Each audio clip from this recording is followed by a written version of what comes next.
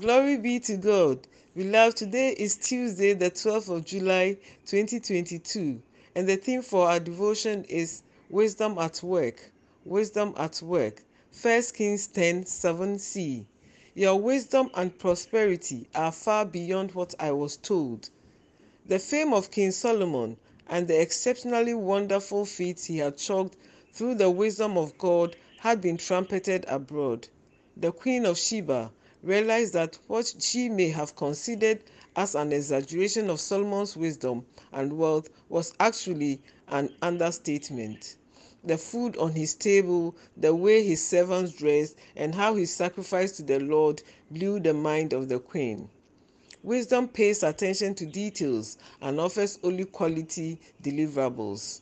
Do not take life for granted and resolve never to do anything shabbily. Let your work show that the wisdom of God is fully at work in your life. What have you learned from today's devotion? Kindly share with me. Shall we pray?